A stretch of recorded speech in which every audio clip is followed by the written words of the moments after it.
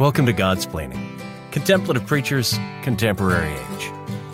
Each week, join the Dominican friars as they consider all things Catholic.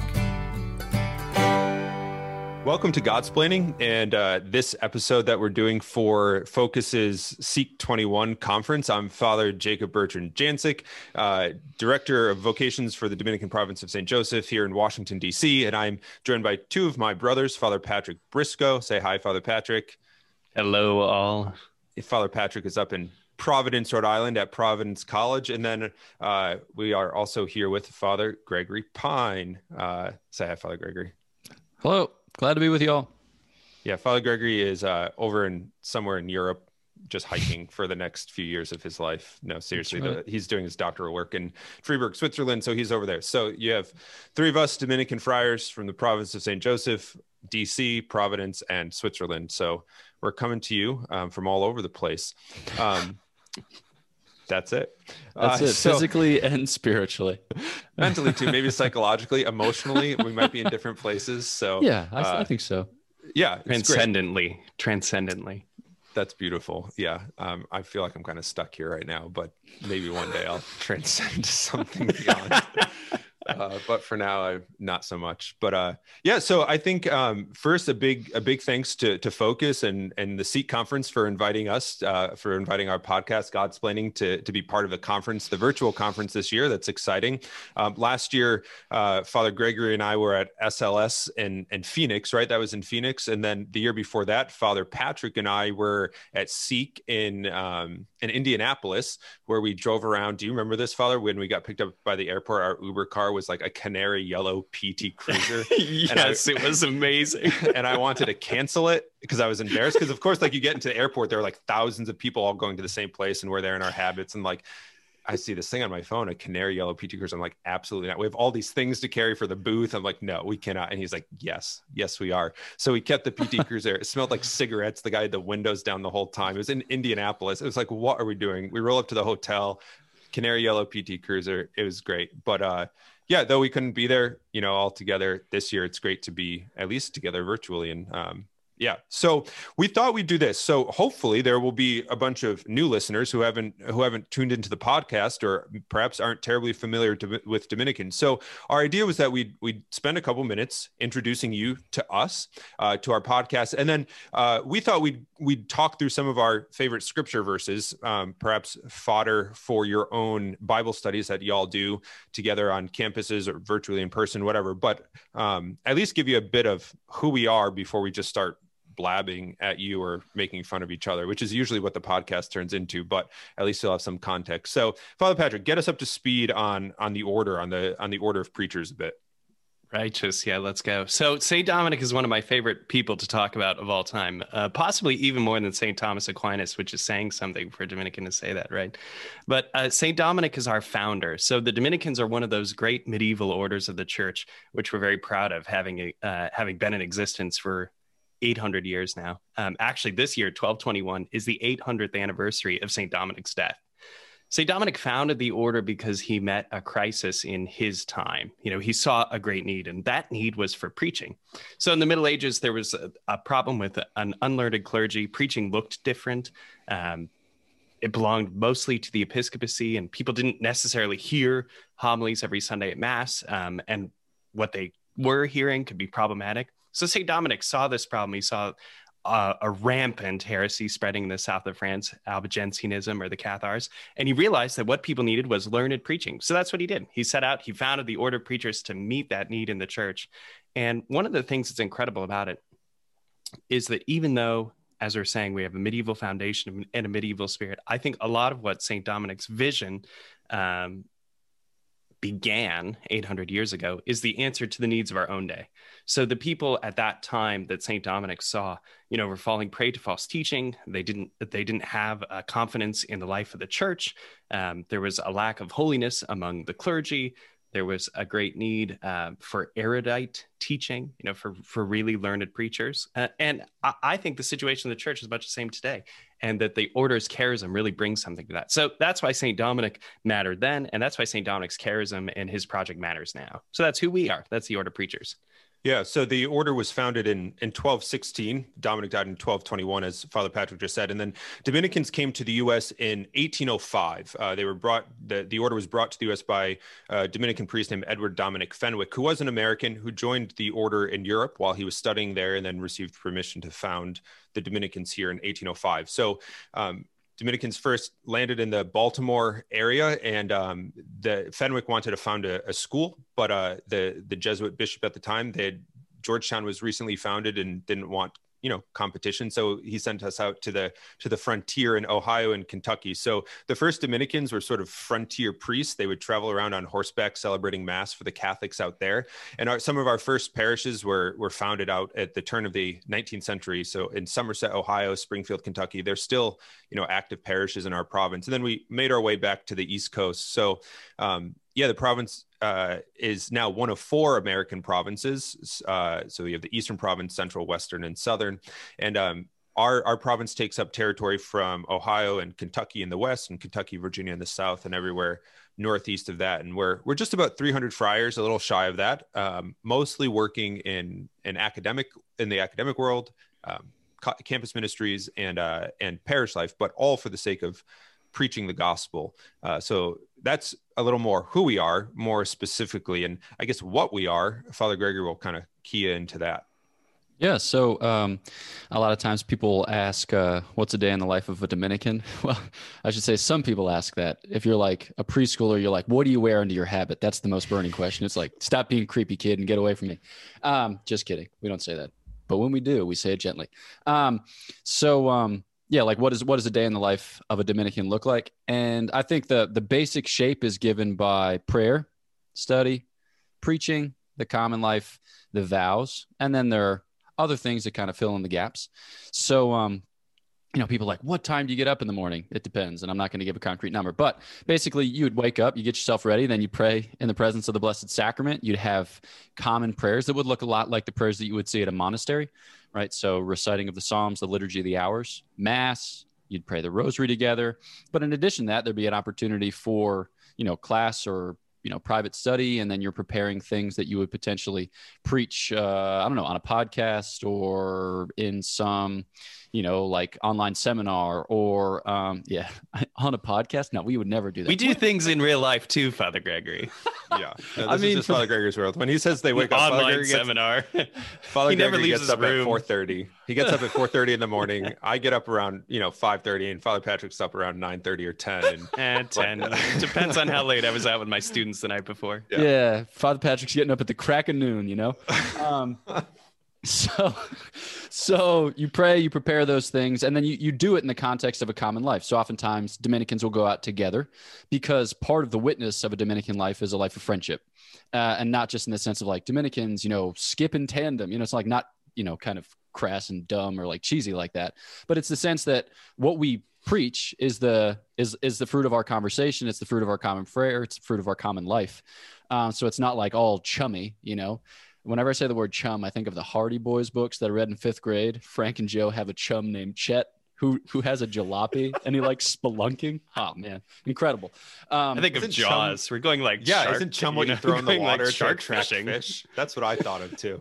Well, yeah, I mean, I suppose. Which would probably describe our life more than like having a friend, just being like a bucket of fish slop, but that's all right. Woo! Yeah.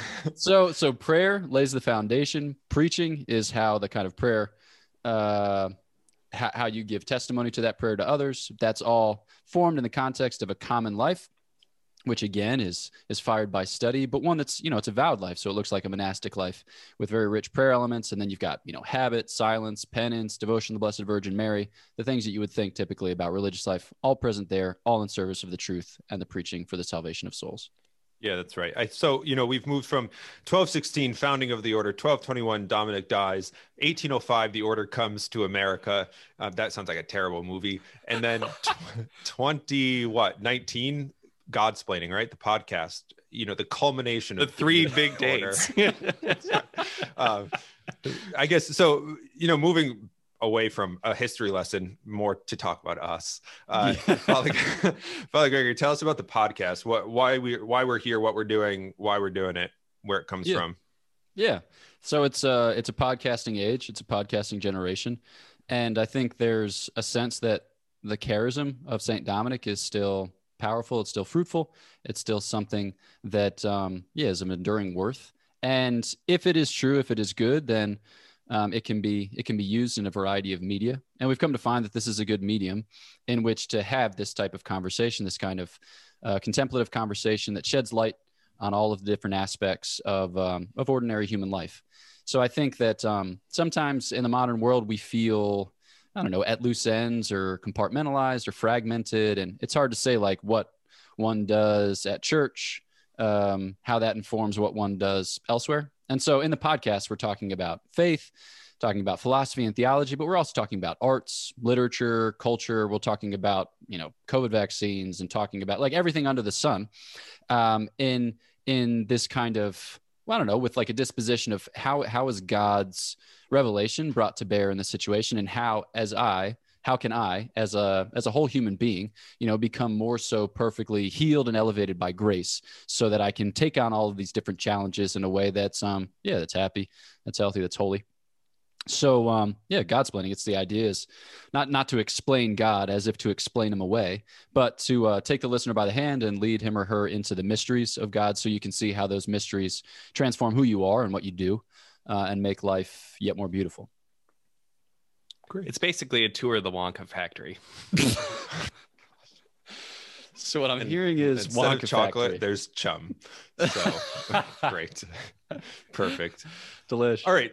So what we thought we would do is perhaps to dive into scripture a little bit, do something a little less about us, but more about God. It's Godsplaining, not us-splaining after all. To do that, we're not going to do so much of a kind of Lectio Divina on any of the passages. We do that on the podcast, though, during Advent, Lent, and Eastertide. So if that's on the Sunday reading. So if you're interested in hearing more about that, tune in, listen to some old ones, tune in this coming Lent. But we thought we'd go through, for the three of us, our favorite scripture verses. I don't know if I can pick one, but I'll pick one. I have picked one. I've picked one, so I have a favorite. But just to give us something to chew on a little bit, perhaps in our own prayer life, in our own scripture reading, in our own Lectio, in our own Bible studies. I don't know. You can say what we say or totally ignore what we say. So it's up to you. But Father Patrick, why don't you lead us in with your favorite scripture passage?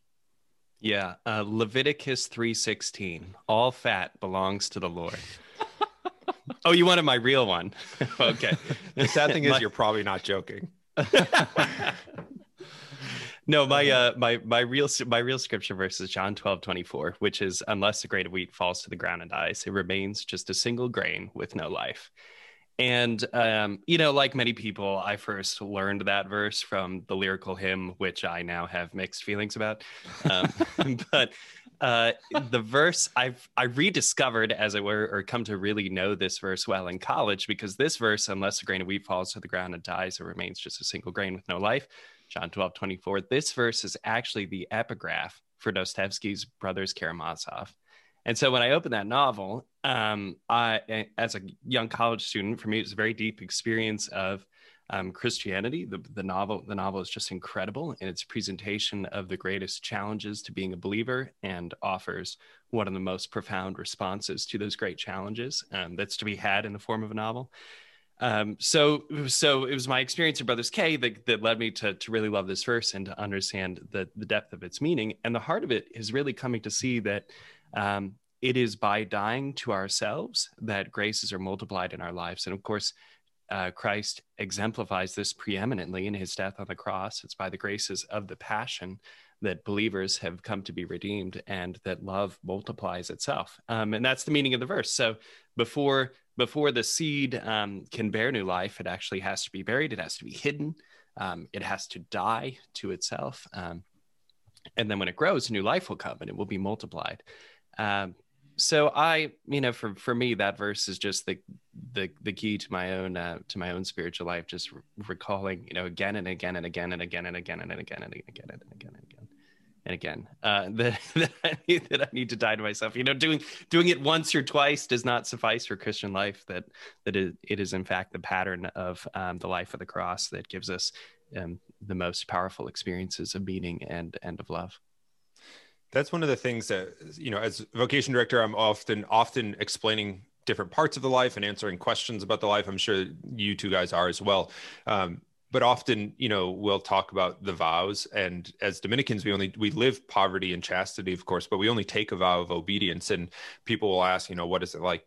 What's the hardest vow, or what's the most, what are these vows like to live in a consecrated way? And I think that vow of obedience, often we think of things that are grand, like being sent to a far off mission, or being given an assignment you don't like. And yeah, those things do fall under obedience. They certainly do. But it's also that daily kind of faithfulness, that perseverance of that, waking up every morning to be in the chapel to pray, and to be at office, and to celebrate mass, and to be with the community, and to take time to study. All of these things, even though we're not told to do it every day, are matters of obedience. And that's not a reality that's exclusive to religious, but is a Christian reality. That to be a good Christian, it's that dying to self. It's that our time is not our own, our gifts are not our own, those sorts of things. What I really love about this verse that Father Patrick has chosen to be his second favorite is in the sort of middle there, right? That our Lord says, unless a grain of wheat falls into the earth and dies, it remains alone. That question of who are we with? To whom do we belong? How do we belong? What is how is it that we become part of the mystical body and remain there and part of Christ? And it's not by looking at ourselves and being turned in and being selfish, but by giving. I think, like, to use the language of John Paul II, that full gift of self, that complete gift of self. It's that great Christian paradox. It's really catching. It remains alone. You remain by yourself unless you give yourself. I love that. That's beautiful.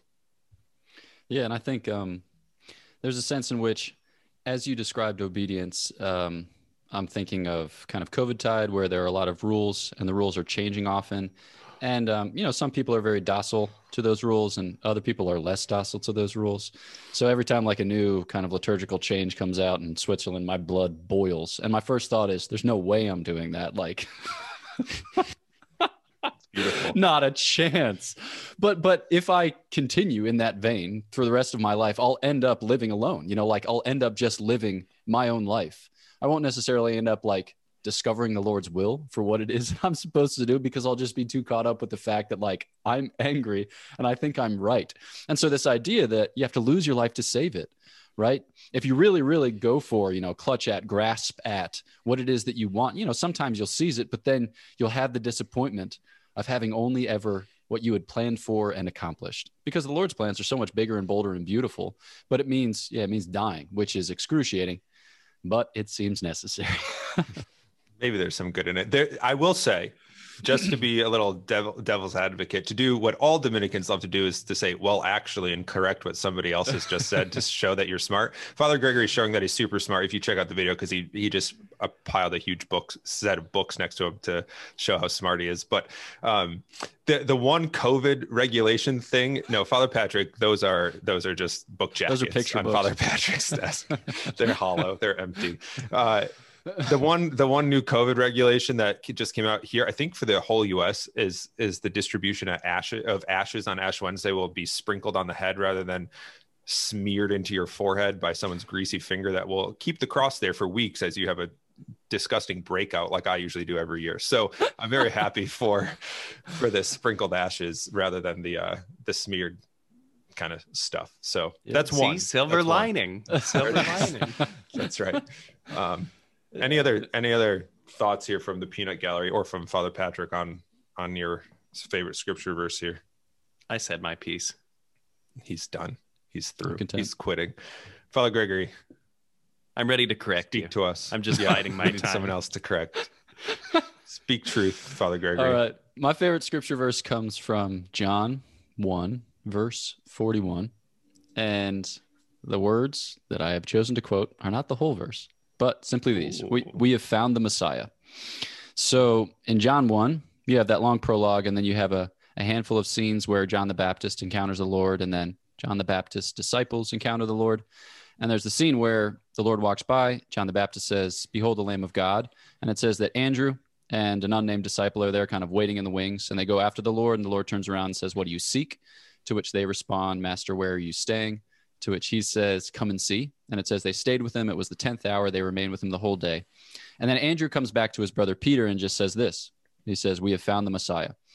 And what I find so beautiful, bracing, challenging about this passage is that Andrew is certain. He's certain. And I think, in the 21st century, it's hard to be certain about anything, because whenever you're certain about something, people just take it as ideology, or they take it as a kind of hate crime or an act of violence. It's like, how could you possibly foist your truth upon me, you robed criminal? It's like, okay, all right, that didn't go as well as I was hoping, but good chat. Okay, I'll see you around. But there's such a certainty in Peter, and that certainty is born of his encounter with the Lord.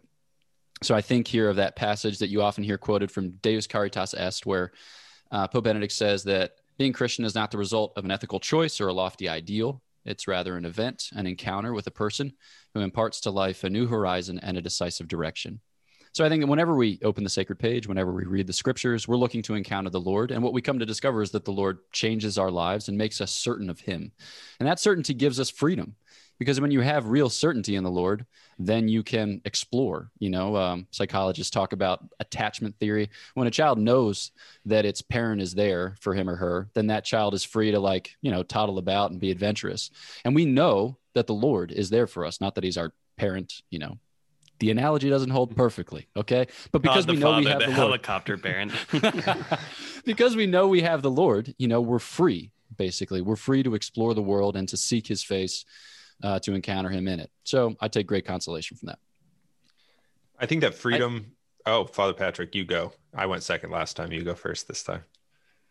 Oh, Father, you're so kind. It's free. I'm free to do that. Look at him dying to himself here, I was right just now. Gonna say that too. So beautiful. One of the things that I love about this encounter is that Andrew becomes eclipsed. So Andrew is the one who leads his brother Simon Peter to Christ, and that Andrew becomes kind of lost, at least from the Catholic perspective, right? It's Peter. He becomes the rock for our church. It's Peter that Christ goes to so many times in the Gospels to give oftentimes almost correct answers whenever he asks questions. It's Peter who works so many miracles in the book of Acts with Paul, or otherwise. Peter just has this incredible legacy as the first pope, and we forget that it was Andrew who brought Peter to the Lord. And this is really an incredible thing for us to see, is that oftentimes in our vocation, this can be what the Lord is calling us to be the one who bears another to Christ, and to not be afraid to be eclipsed by means of reputation or legacy. Andrew wasn't afraid of that. It wasn't like he was worried about Christ loving him less for Peter's greatness. He just took his brother because he delighted in this great truth that they could together share. So the truth isn't something that can be possessed or that we have to be afraid of another delighting in. We won't lose ourselves for having shared it. Yeah, I was thinking here too of the kind of result of coming to know Christ. So Father Gregory pointed out or selected just that one verse 41 from the first chapter of John, but the first lines, the first few words of the second of the next verse, Father Patrick was alluding to that Andrew brings Peter to Jesus. And I think that encounter, that surety of foundation of truth, of identity that we find in Christ, as the Second Vatican Council teaches that Christ reveals man fully to himself, that it's in knowing Christ we come to know who we are, allows us then to be missionary disciples and to live the apostolic life in our own life. Perhaps not always by what we say, but certainly by the example of our life that we do or that we live. And I think the real beauty of the Christian life is that the more and more a person becomes, receives our Lord's mercy and becomes healed and transformed, the more one becomes conformed to Christ, the more Christ is able to be seen in that person. And ultimately the beautiful gift of being an instrument of salvation that we're all called to be is not that we save anybody, but that our Lord invites us to be, to bring people along to him, which is really incredible and really beautiful and necessary in all parts of the church in the world, not just for religious, not just for priests, not just for focused missionaries, of course, all of those things, but for all of us, So I guess save the best for last, maybe. I don't know. Always. That's dangerous. Dangerous to say. So, if I were to pick a John verse, a verse from the Gospel of John to stay in keeping with Father Patrick and Father Gregory, I would have picked John 14:27. You can look that up yourself. I'm not going to pick it up. But the line there, not as the world gives, do I give you, during the Last Supper discourse, when our Lord is giving his apostles and his disciples his peace, which are also the words that the priest prays at Mass before the sign of peace. I think that's just an incredible verse. Not as the world gives, do I give you. So I'm not going to pick that. I'm going to go to the Old Testament, to Isaiah chapter 30, verse 15. Isaiah 30:15 reads this. Kind of strange because it's kind of in the middle of a whole kind of dialogue, but I love it. So, for thus says the Lord God, the Holy One of Israel, in returning and rest you shall be saved, and quietness and in trust shall be your strength. Those two lines there. In returning and rest, you shall be saved. In quietness and in trust shall be your strength. I'm sure I read it before, but the first time I remember reading this verse and being like really taken by it was in college. I don't know why or how I found it. It's like kind of buried in the middle of Isaiah. But I did, and it's kind of stuck with me since. And what I like about it is a couple things. One, it tells us who God is, where our salvation lies, and what we need to do and how we need to do to be there. So returning to him, this constant idea of conversion, of constantly coming back, but also in resting in him, that and just being with God is our salvation, more than enough. And then, I think in a world, especially when I was, as a college student and an athlete and somebody, I wanted to go to medical school. So this kind of like always thinking about success, always thinking about like being the next best, whatever. This description of quietness and trusting in the Lord and simply being quiet and resting with him. That's where my strength comes. That's who my strength is. That really captured my mind and my heart, and still does. So I read it a lot or think about it a lot when like everything seems to be going to hell in a handbasket, like in a pandemic, or like when work is too much, or when I'm just overwhelmed. That it's just being with God is not only salvation, but rest and quiet and strength and trust. All of these things that we need in a father, and all of these things that God is. So for me, that's always stuck out as a kind of comforting reminder of who God is and what I need to do just to be with him. And that's enough. That's more than enough. So I love, oh, no, I want you to back cleanup. Which is code for go for it. I want to go, and then you go. I'm with you. Yeah. I'm not against it. This line shall be your strength, right? The God of Israel, if we're going to take the Old Testament mentality, the God of Israel is the winning God. This is a God who protects his people and who makes them safe. And the point of recounting so many stories of the Old Testament, remembering not just the military victories, but the times of God's intervention into human history, doing sometimes truly miraculous things, sometimes just softening a human heart. The point of all of this is to say that this is the God who saves, and that by allowing this God to be our strength, and we recognize ultimately that the course of history, the course of our lives belongs to him. And that I think is a really incredible thing to hear Isaiah proclaiming, especially this time in salvation history, and is the kind of thing, as Father Jacob Bertram was pointing out, that is evergreen in our own spiritual lives. So see, I just had one little comment, Father Gregory. No, it's great. Just a little nugget, a little Chick-fil-A tender there, Ooh, I had Chick-fil-A tenders for the first time the other day. How were those? Those are good. I don't like Chick-fil-A that much anymore. This might cause great consternation, but their fries, they're always soggy. I love the fries, but I love fries. Father, it's the Lord's chicken. I know. Actually, but somebody recently sent me just like a package of Chick-fil-A sauce, which was moving. It was my sister, Rebecca. She's like, things that you would probably miss most. It's like, yes, I was missing this mix of honey barbecue and wait, what is it? Dijon and honey barbecue, whatever. Who cares? Angel dust. Yeah, exactly. Magic. Right. So final thoughts on this verse from the book of the prophet Isaiah, the last things that will ever be spoken on this verse. So you've heard them here last.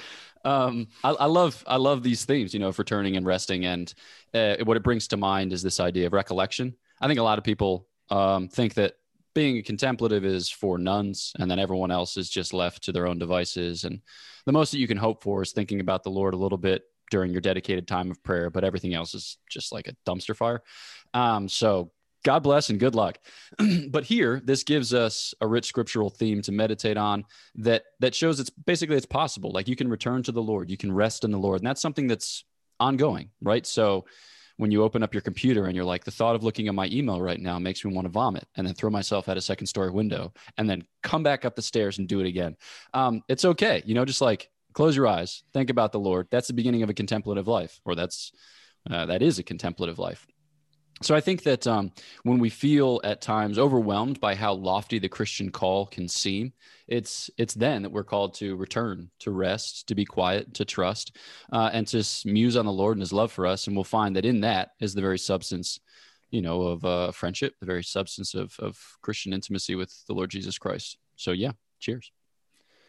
I think just by way of kind of coming out of our reflections on what is our favorite kind of things, to maybe just say a word about your own Bible studies that you all do with Focus and your missionaries on campus. If you aren't involved in a Bible study, I think we would all greatly encourage that, because it's the word, the living word, that is at the heart of the Christian life. That is our encounter with Christ, but not only our encounter with Christ, but our encounter with one another. Through coming to know Christ, we're better able to know better able to love and follow him. But we're also called to do that together as a church in our own communities. And these things are important because it's in this context that we flourish, that the faith takes hold, and that those friendships that Father Gregory talked about a bit, the sort of coming together in community as apostles, as disciples, begins to flourish and take root. So I think all of us would encourage you in kind of following after St. Thomas, who in the end was, really a great scripture scholar and a scripture teacher before all else. So following in that great tradition. So again, thanks to Focus and Seek 21 for inviting us to be part of the conference, the virtual conference this year. It's been a pleasure being with you all. If you want to stay plugged in with the podcast, with Godsplaining, we have our weekly episodes are launched on Thursday. And then the first Monday of each month, we have our guest series called Guestsplaining, with a different guest, a non-Dominican. So if you even just want to listen to somebody else besides ourselves, you can do that. In January, Father Mike Schmitz was with us. In December, Sarah Kroger. We just started that in December. So Sarah Kroger was with us in December. You'll have to stay tuned for our next guest in February, but that's coming up too. And then during the penitential seasons of Advent and Lent, and also during Easter, we have our Sunday Lectio series. So stay tuned for that. Lent should be fun. We're doing our Back to Basics series on the virtues each week on one of the theological or cardinal virtues. Another exciting thing perhaps is that in due time, soon enough, we'll be launching some merch on our website. So you can check that out, godsplaining.org. If you're looking to get a little more tuned in with Dominicans and things Thomistic, the Thomistic Institute is a really excellent resource. They have a great video series on YouTube called Aquinas 101. So you can check them out on YouTube or their website. They also have a podcast. They're a bit more serious and more professional. So if you're tired of us babbling and making jokes about chum and all of that, you can go somewhere else, but still stay with the Dominicans. And final plug here, as we kind of close, if you're thinking about a vocation and are interested in that, of course, check out our website, opeast.org/vocations. You get more time with me. If you're a lady, sorry, I can't help you, but otherwise, that's it. So you'll have to go somewhere else. But so on behalf of Godsplaining, on behalf of Father Patrick, Father Gregory, our other two hosts who aren't with us, but Father Bonaventure, Father Joseph Anthony, thanks for tuning in. We hope that you will come back, like us, continue, leave a comment, share us with others. And until next time, God bless.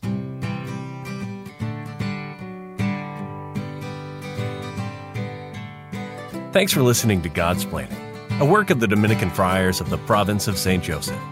Visit us at opeast.org.